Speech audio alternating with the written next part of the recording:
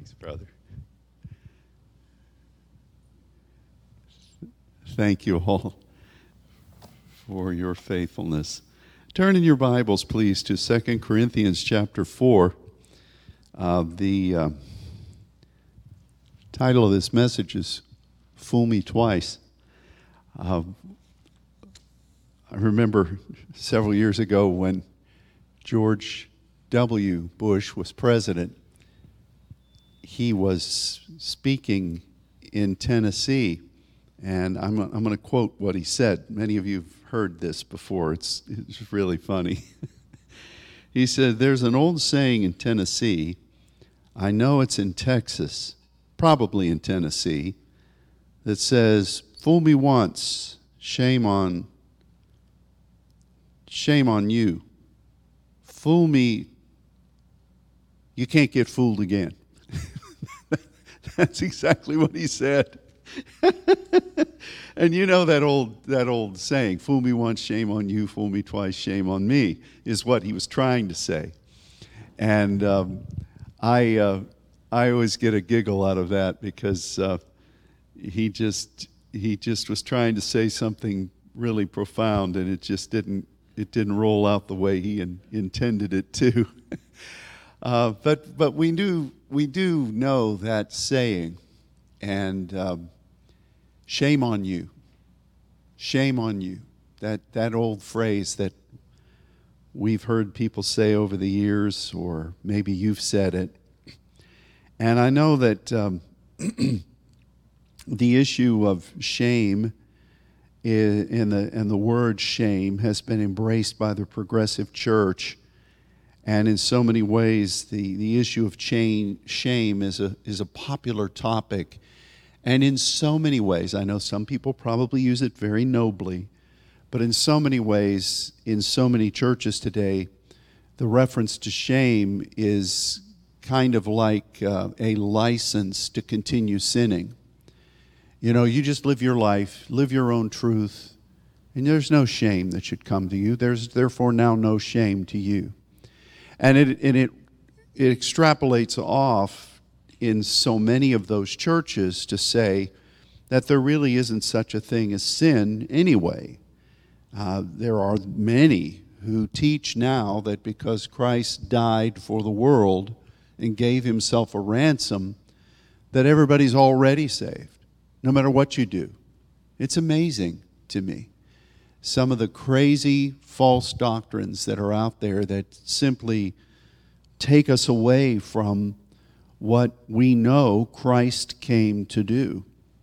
It's such a wonderful gift of redemption and forgiveness of sins and living our lives proactively in our identity in God, that the enemy just has found a way that seems to be sweeping our nation and even the world to try to undo all of that in the name of Christ's sacrifice.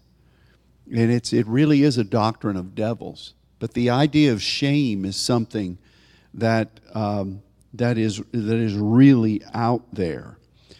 And we want to talk about shame, but we want to talk about it in a way that leads us into a proactive discussion of who we are in the Lord and really what we are to be in God. And 2 Corinthians chapter 4, we're going to read those first 7 verses, and we're going to roll from there. But I think leading into that, I was studying some yesterday in some of the hardbound books that I have. I know in my house there's a lot of suggestion that I need to get rid of a lot of those because I've got way too many. But I was reading a volume that I had that was a discussion with Robert Oppenheimer and some of the discussions that he had with Albert Einstein, and how that they were talking even before the idea of developing a bomb, before the idea of letting physics take us into some further discoveries of of what is possible for nature. But both of them were talking about how we live in this world, but there's another world. And they weren't talking about heaven. There's another reality. And they were both putting forth the idea that what we see in the natural is really not the main focus of existence.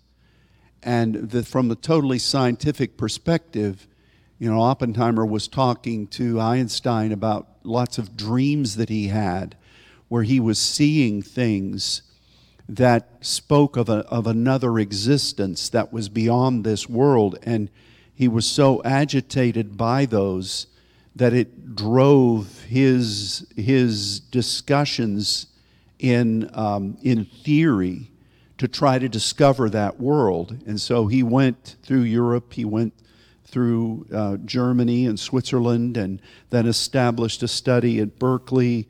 And he was really, from the standpoint of wanting to enter into that other world. And I thought, that is just fascinating. It's just fascinating. Of course, then it led into the German scientists trying to develop that idea into a weapon by virtue of their discoveries that could cripple the Allies. And then the big race was on, popularized by the movie that's out right now. But the initial discussions of it was to enter into this other factor of existence. And as I was reading that, I was really recognizing how deep that thought is for all of us. Because all of us are functioning in this world, but we should really have our identity and our power and our focus in what God has put within us, that is born again through Christ and only through Christ. And our function with our Father in heaven, and how that we need to recognize that we are citizens of that other world, and that we need to be growing and developing that identity and that capacity in God. Pastor Fabian taught about histemi today in Sunday school class. And I was thinking about the whole aspect yesterday and early this morning about crypto, and that place within us that, 1 Corinthians 14, Paul spoke in verse 25 about somebody coming into the church who was unlearned or wasn't really flowing in the things of the Spirit yet, and the people would prophesy into them the secrets of the heart, the crypto, and that would be touched, and that person would immediately proskuneo and begin to function in that and say, God is in you and His truth is in you. And, that awakening of the secret place. Jesus, we've taught on this in the past over and over again. This is just a reminder leading up to, I'm not going to forget that we're going to read 2 Corinthians 4. Jesus said in Matthew 6, that when he was talking about prayer, he said, you go into the secret place, and your Father, first of all, in verse 4 says, He sees in crypto.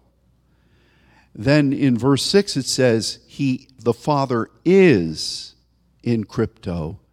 And then in verse 18, Jesus says that the Father is in crypto and sees in crypto. So why would he say that about the Father and the eyes of God and the identity of God when he's referring to you praying in that secret place in conjunction with who he has created you to be, that identity within you? We spent well over a year extrapolating out about how the Spirit within needs to breathe, and the Spirit within is what prays in tongues. And that the friend then would open up our understanding and open up our passion before the Lord, and open up our affections, and open up our ability to perceive, only because we are allowing that Spirit of God within, born again through Christ, to breathe and to function and communicate in the mysteries of the Lord. You know, Peter, of all people, said in 1 Peter chapter 3 that it's the hidden man of the heart, hidden, crypto, of the heart, deep within you. There's something hidden in there. That's from God. It's where God is and how God sees. And it says that if we're functioning in that, we need to have the ornament of a meek. We know what meekness is. It's not weakness. What is it? It's controlled power. An ornament of a meek and quiet spirit. Do you know what quiet means there? It means to be established. It needs to be functioning. It needs to be settled, and it means to be holding our place. That's what our spirit is supposed to be. And it says that when we do that, think of that, the crypto man of the heart, an ornament of a meek and quiet, holding on spirit. And for God, it says, that in the sight of God, that is of great price. And if you look up what great price means, it means that it is a treasure that is beyond the ability to put a price tag to. It is absolutely such a priceless thing that you cannot put a price to it. That's what God says, and that's in you and me. That's in you. And so for us, we need to recognize the power, that's that treasure that's in earthen vessels, that the majesty of God might be revealed in and through us. That's the other world. It's within you. It's within you. And what does God expect of you? What did God the Father put in you from the foundation of the world? Why did Jesus give his life? So that you might be born again there to pursue the truth. What is it that we have a responsibility to develop and to let God move within us? Each of us has a treasure within us. And, you know, you hear Oppenheimer and Einstein and others, Niels Bohr, many others, who would, from a scientific perspective, speak about those other worlds when the other world of all worlds is within you, and the Father is there. God the Father is there. Jesus said that, and he sees there, and you meet with him there. That's every day. That's not just if there are 15 saints around and you can feel warm and cuddly, even though that's a powerful thing. I was glad when they said to me, "Let us go to the house of the Lord." How good and pleasant it is for brethren to dwell together in unity. We understand that. But at 3 a.m, it's you before God, and God is with you there. You know, I woke up at 3. There was an angel standing beside the bed. And I knew I wasn't going back to sleep. And I felt fine. I was alive, well. I was suddenly invigorated. I wish I had that, could bottle that up. I could sell that and finance the end time harvest. Because a lot of mornings I'm getting up and I think, you know what, I'm 65 years old. I feel it. I need to go stretch, bend and stretch, reach for the stars. But anyway, I got up and the angel started talking to me about this, about shame. And I thought, why? I was looking at the crypto yesterday. So what is this? And then it blended together. So let's read, finally, 2 Corinthians chapter 4, verses 1 through 7. Therefore, seeing we have this ministry, as we have received mercy, we faint not, but have renounced the hidden things of dishonesty. We're going to talk about that. We're going to jump off into the deep end through that. But let's read all the way through verse 7. not walking in craftiness nor handling the word of God deceitfully, but by manifestation of the truth, commending ourselves to every man's conscience in the sight of God.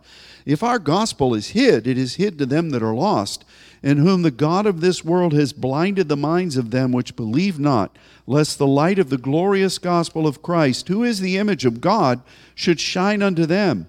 For we preach not ourselves, but Christ Jesus the Lord, and ourselves your servants for Jesus' sake. For God, who commanded the light to shine out of darkness, has shined in our hearts to give the light of the knowledge of the glory of God in the face of Jesus. We have this treasure. What treasure?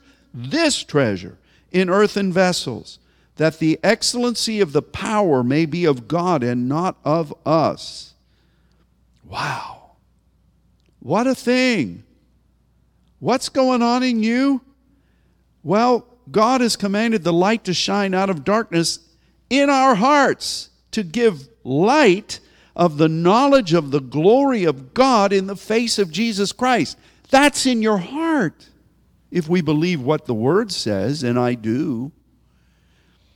But this unique thing that's said in verse 2, we have renounced the kryptos of shame.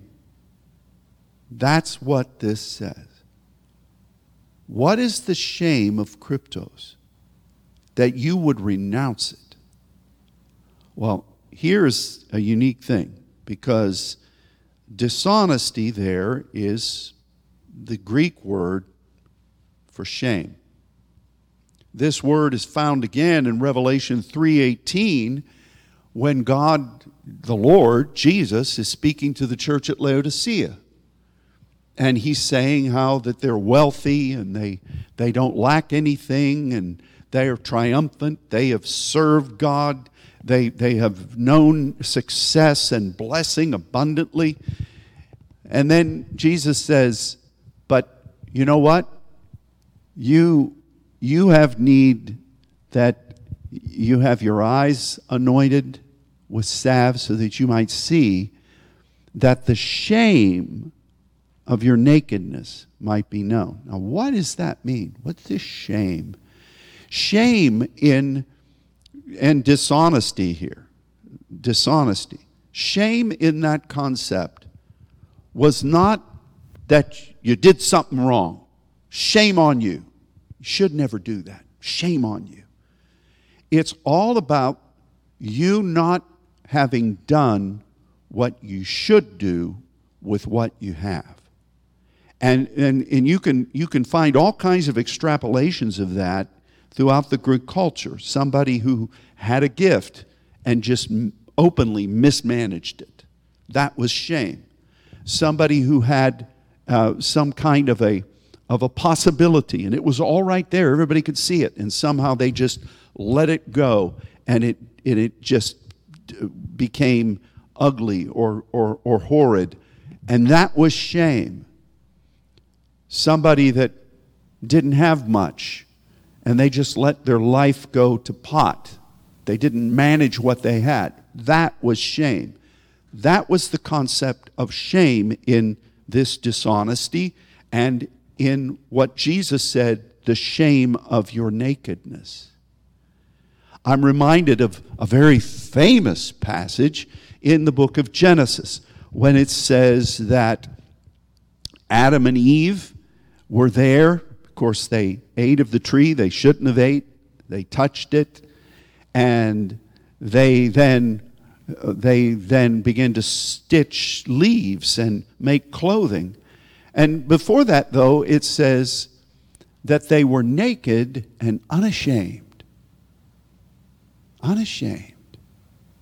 Now, that word unashamed there is kind of interesting, too, because the root of that means roughly the same type of thing as was in the New Testament. For instance, when Moses was up on the mount meeting with God, and the people were down at the base of the hill doing stuff they shouldn't be doing, and they noticed that Moses delayed his coming.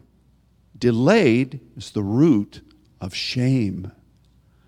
They thought, Moses, you said you were coming back down. Are you just going to stay up there? You've abandoned us. You're not doing what we expect you to do. You delayed your coming. I think that's very interesting, isn't it? Shame. Psalm 119, verse 60, uses the same thing. And there, the psalmist says that he had determined to delay not, there's shame, to keep God's commandments. In other words, what God has said, I'm going to make sure I keep them. I'm not going to fall behind in it. It kind of reminds me of, so many of you had upbringing similar to mine. When I was a kid, we didn't have anything. Of course, I was a kid. I didn't know any better. There were 5 of us in the house, 5 kids. And, the way I got new clothes was my brother's old clothes. We never went out to eat. Later on, we got up in the world, and we would go out to McDonald's once a month after church, which was high living for me. That was back in the days before you had a drive-through, so you had to pull in, and then you walk up to where the big golden arches were. You'd walk up to the window, come snow or whatever, and you'd get your Big Mac or your hamburger. They didn't have kids' meals back then either, so I just got a hamburger and a small fries, and I was living large. But, the one thing, though, was that my mom always made sure that I had a little suit and a tie and shirt to wear at church every Sunday, and it was clean. And if my mom saw me walking out the door and I had dirty shoes or whatever, she would say, Ronnie, come over here. Because she didn't want anybody to see her son going to church dirty or without his hair combed. And for her, we don't have much, but whatever we have is going to look like we're taking care of it. And same with the yard. My dad had me pushing that old push mower. It wasn't motorized. It had those blades that, and it was my job you got to keep that lawn mowed.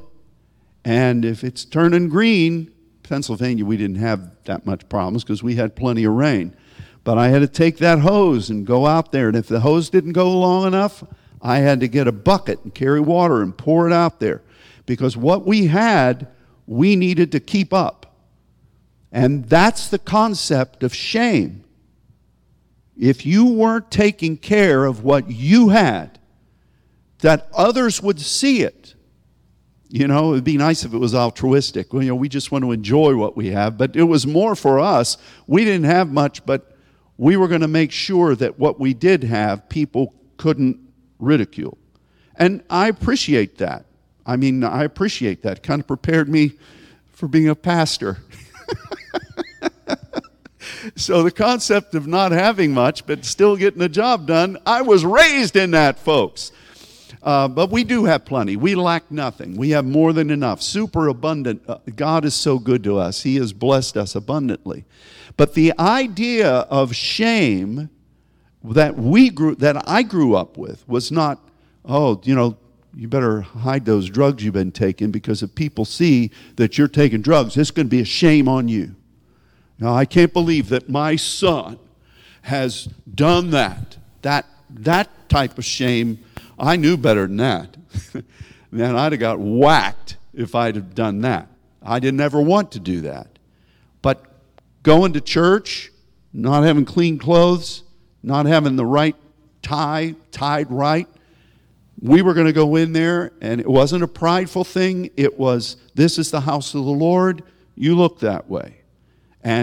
But it was more, Mom didn't want anybody to say. It's kind of like the old thing. Now, if you never heard this before, I'm not saying anything bad. Ronnie, did you put clean underwear on? What if you were in an accident? You know the rest of it. and they see you with dirt, what would they think of your mother? Now, that's the first thing they're going to think if you're in an accident and you're in the emergency room. What kind of a mother? The boy is bleeding out. Look at the underwear. That's horrible. How many of you heard, not about Ronnie, but how many of you heard that kind of thing? That was just something that was there. It went right along with the age of accountability. After you turned 13, underwear was all your responsibility. But before then, it was, did your mother have clean? I think Billy Graham wrote about that in the back of that book. Shame. That was the issue. And it very much was the issue in the Old Testament. It was, and in the New Testament, was the idea of, are you doing with what God has given you what you are responsible to do? And so that's why with Adam and Eve, they were naked and unashamed. Because every day they would meet with God in the Ruach of the day, and God would clothe them with His presence and with what He was requiring of them. That was never an issue. Hence, they were unashamed. They were doing what they were supposed to do, and that's why when they disobeyed God, and God comes down and He's calling out for them, He knew where they were. But the issue was that they weren't doing what they were supposed to do, and God recognized it. You know, again, back to the days of my boyhood, when I'd get home from school, I'd just go out and start playing when I was in grade school. But when it started to get dark, pretty soon you'd hear the mothers come out on the back porch and they'd start bellowing for their kids. Ronnie, it's time for dinner. And no matter where I was, if I heard that, I better get there, especially if my dad was home. I had to be there lickety-split because he was hungry and they're waiting for me because Dad was going to cross his hands like this and we were all going to pray together. But God knew where they were. It wasn't, Adam, where are you? I knew I left him around here somewhere. I can't trust that boy to go. And where is he? That wasn't it. It was the fact that their availability in what God created them to be, which made them unashamed, was now compromised. And there was shame. Not just for the fact, we often focus on what they did wrong, but we maybe don't focus enough on why they weren't doing what they should have been doing. Because all that time they were stitching leaves together, undoubtedly there were things that they should have been representing for the Lord. I think that's very interesting. So, in the book of Revelation, Jesus says to the Laodiceans, you're blessed in the natural, you're blessed physically, but you need to get your eyes anointed again, and you need to get back in the game, so to speak, that the shame of your nakedness is no longer functioning. That's what shame is. It's not, I want to go over here and tear up Jack and live in whatever gender I want to be and do anything that I want to do because God has forgiven me already and there's no shame. Well, I'm sorry. There's sin. I remember hearing that story. I've mentioned it many times. Pastor Jack Hayford, God bless his soul, he was counseling this guy who'd been in his church for a while, and the guy came and said, Pastor Jack, I'm just struggling.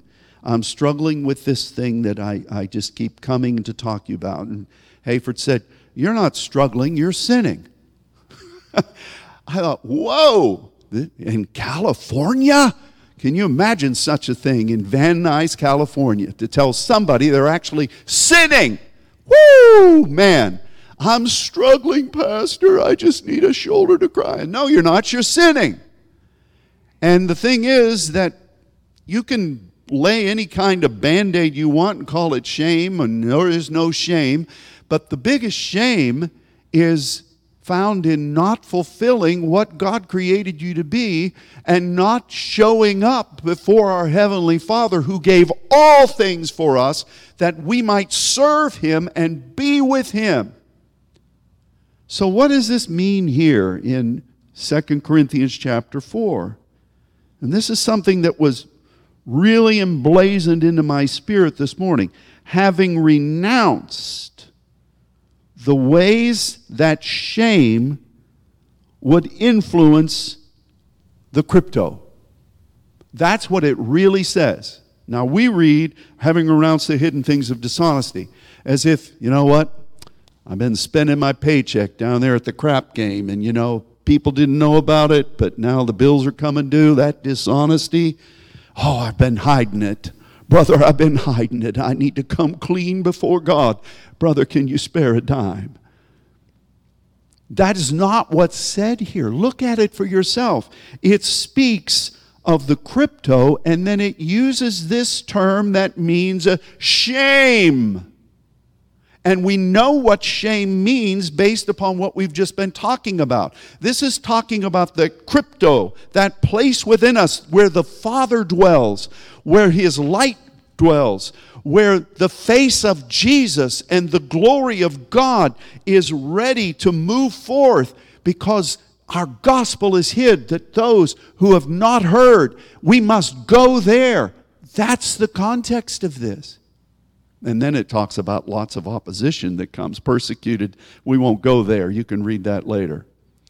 But the point, though, is the hidden things of dishonesty is the shame of not functioning in the crypto the way God created you to be. Isn't that something? Now, when you start doing that, if you were to start doing that, tell me if you've not seen this, even in some far reaches of what used to be our network, walking in craftiness, handling the Word of God deceitfully. Wow. That's the one thing about handling the Word of God deceitfully in doctrines of devils. It can be as slick as snot. That's an old Texas saying, too, that probably is in Tennessee. I haven't been there and said it, but I'm sure they say it.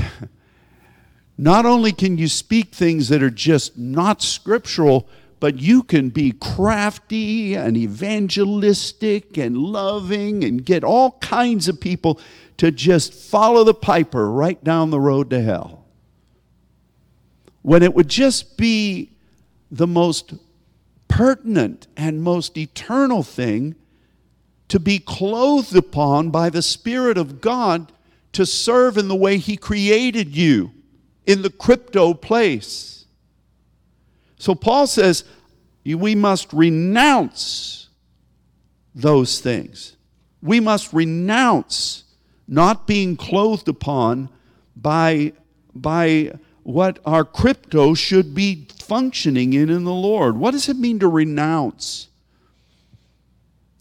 That means to say, hereby, I am not just saying I'm not going to do this, but I'm making it a law that's incontrovertible.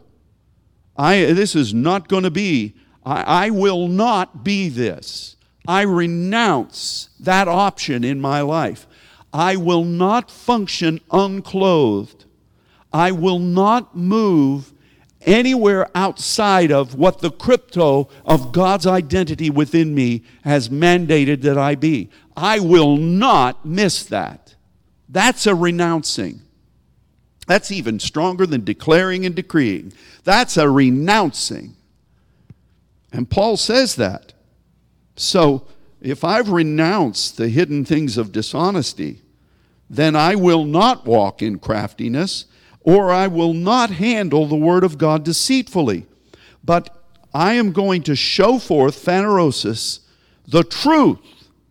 And I'm going to commend that truth and my walk before God, before every man's conscience in the sight of God. And that's part of that renouncing. It's part of the establishing. I'm going to function in what God created me to be. I'm going to do it in sincerity and in purity, to the best of my ability, God being my help. And I'm going to do it in such a way that as I am functioning in His truth, let everybody that's around me recognize that what I am to the best of my ability as what God created me to be. And I know that I'm doing it in the sight of God. In the sight of people, yes, but most importantly, the sight of God. I go back to what my mom used to say every Sunday. When I'm walking out the door, to the car, she always found a way to see what I was wearing. Even when it was cold and there was a lot of snow on the ground, sometimes my dad would let me go out and start the car. And just to get it heated up before we got in. That was another old Pennsylvania thing. Somehow my mom knew to watch what I was wearing. I'm amazed by that. Yeah, she wanted me to look right going to the house. And this went on in other ways. When I went to school, you better have what you need to have, because I don't want to get a call from the office saying, and I'm not faulting anybody else. Every kid's different. But my mom, you do not go there and embarrass me. Because if you do, I'm not going to be happy, and I'm going to tell your dad. And you know what's coming next. It reminds me of that old joke that Ray Hughes told when he came. He said one time he was doing something he shouldn't do at his house, and his mom told him not to do it, but he kept doing it anyway. And his mom said, Ray, I'm going to give you a whipping. And he went running, he ran away, and he went out and got under the porch because it was a pier and beam house. Well, Ray said, I stayed there for a while. And I heard my dad come home, and the next thing I know, my mom's telling, hey, Ray did this, and I told him he was going to get a licking, and, he's out there under the porch.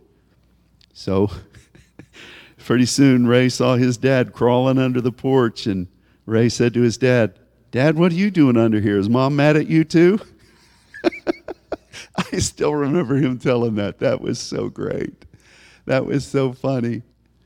But it mattered back then. It wasn't, I guess it was an element of pride, but there was an element of self-respect that I think in a large degree is missing from American culture today. But the shame was not just what will people think, but it was more what we have, we're going to act like we're taking care of it. And we're going to take care of it. Because the one thing that we won't have said is those Crawfords don't know how to manage their house. And look at their kids. They're a terror. No. If there was all the way down the line. And that's what shame is. I didn't realize it. Honestly, I've not studied about it. This was an angelic revelation from the Word, and I'm grateful for it. But for us, are we really doing what John said? We've tasted the powers of the world to come. We've ministered alongside of the angelic.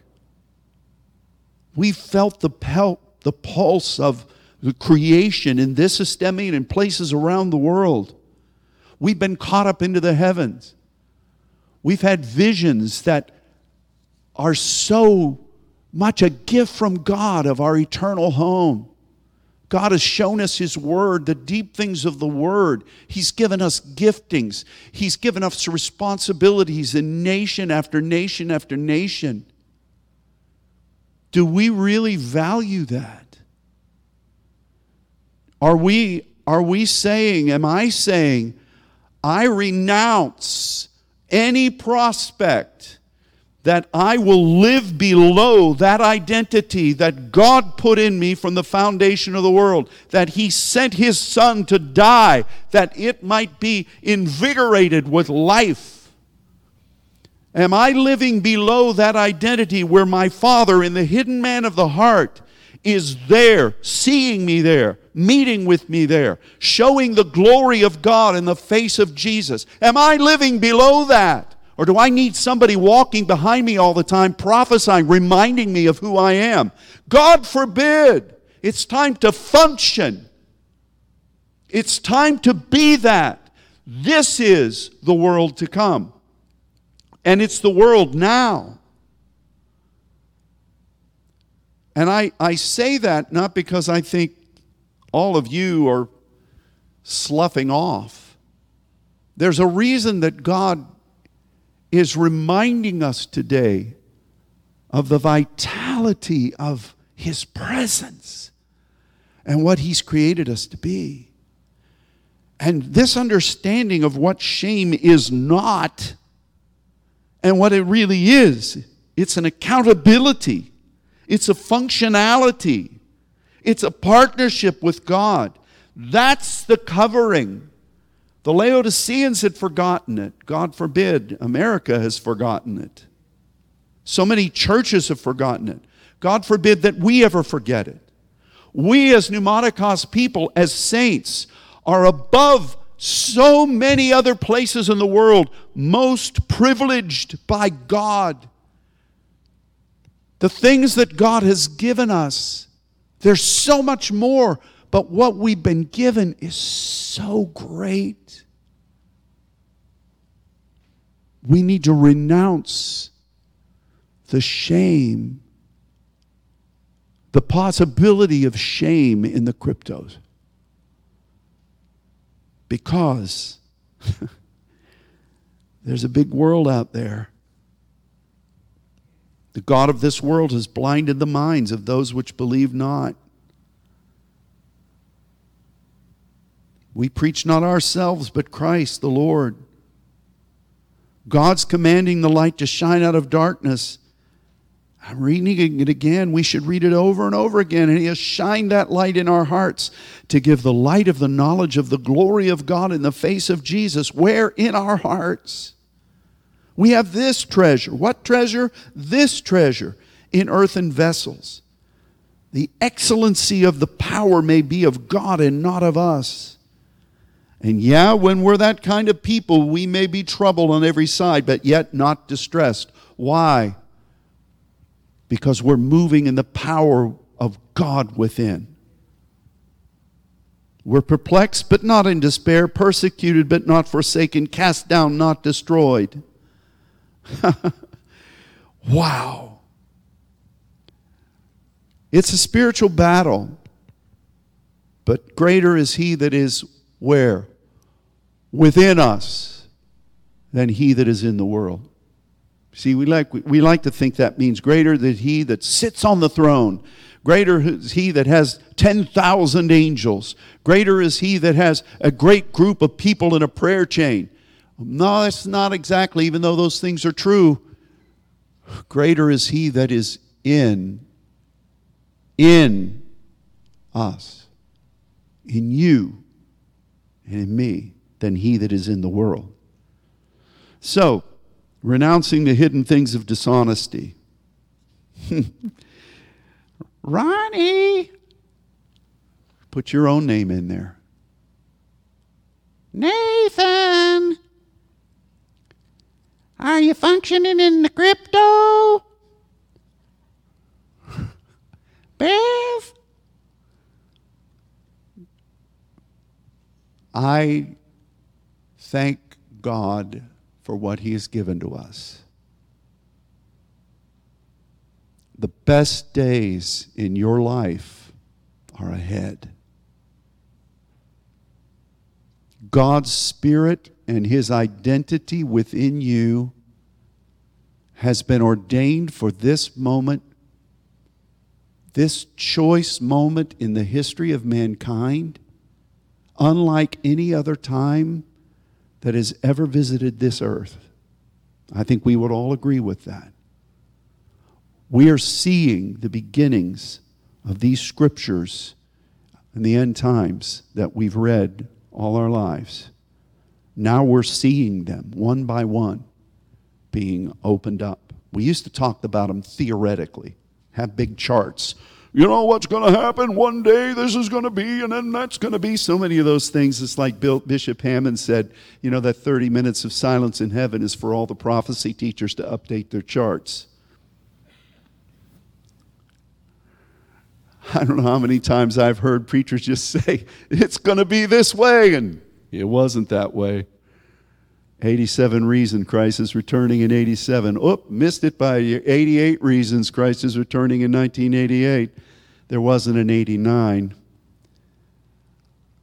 But the point, though, is we have a great, great opportunity. And it's in you. It's in me. And part of that blessing, and I'm bringing this to a close, is that we can go into the nations of the world, to doors God has opened, and impart this understanding to people, to cities. And the anointing of the Spirit of God ignites this. I was talking to Pastor Luciano. They're starting a church 12-hour drive away from where they live in Sao Paulo. And they said that out in this area of Brazil, they say that there's so much idolatry. The people worship demons. And one of the things that Luciano does every time he goes there is he preaches the cross. He preaches the cross and the esteme. He preaches the power of God taking authority over every demonic being and laying claim to the treasures of the glory of God that's in that land. He loves to preach that. And when he preaches that, incredible things happen. They were telling me that this last trip, he had a car full of pastors and they were all making this long drive. Can you imagine that? Of course, I don't know 12-hour drive. Gee whiz, we take a 20-hour flight. So which is longer? I wouldn't want to be in a car with packed full of men for 12 hours. So I wouldn't even want to be in a car packed full of women for 12 hours. But, the point, though, is that he said they were driving along, and all of a sudden, they came under very real attack. One of them had a coffee, I don't know what it was made of, ceramic or whatever. That thing just exploded. They were driving along in the car. And another thing happened, and the enemy, they sent a WhatsApp, "Pastor, pray, we're under attack right now." Can you imagine that? You imagine that. The enemy does not want this message to go forward. But God is greater. God is greater. We've had those things happen. I remember being in India, and I've told this before. We pulled in our driver. I don't know what cast he was a part of, but it obviously wasn't the chauffeur cast, because he sure didn't know what he was doing. And he pulled into this place, and he disappeared. We wondered, I'm assuming he went out in the trees in the West Virginia bathroom. But all of a sudden, this group of young men surrounded the van we were in. You remember that? And two of the guys had baseball bats. And I thought, dear God, they're not asking us for a pickup game. I know that. And we started praying. At least I know I did. And after a couple minutes, these guys just got this weird look on their face, and they went away. I was so grateful for that, because they kill Christians in that part of the world. Literally. But we have this treasure in earthen vessels. Greater is he that is in us than he that is in the world. We must renounce any measure of shame regarding the crypto within us. And this we will do.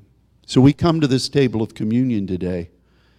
And I know that as we enter into this month of August, this wonderful prayer time on Wednesday and the first Saturday to come. What a glorious privilege we have to serve our Father. This table, the Lord is with us. We are in His kingdom right now. His body, His blood is our portion. We need this measure of identity in the body of Christ. We need this measure of identity of commune with the Father. We need this measure of identity in regard to what our inheritance is, the breaking of the lines that draw out what we're responsible for. We need that and so much more. We need this sprinkling of the blood of Jesus for empowerment and activation, for covering, for welcoming the glory. We need this. But all of these things serve that divine identity that God has placed within each of us. And I don't want to live below that privilege. How about you? Father, I thank you for this time. And as Katie and Zach lead us now in worship before you, and as we prepare to come and receive, we ask that we will meet with you. We welcome you, Lord Jesus. Thank you for your body. Thank you for your blood. Thank you for your sacrifice. We love you. And we ask this in Jesus' name. Amen.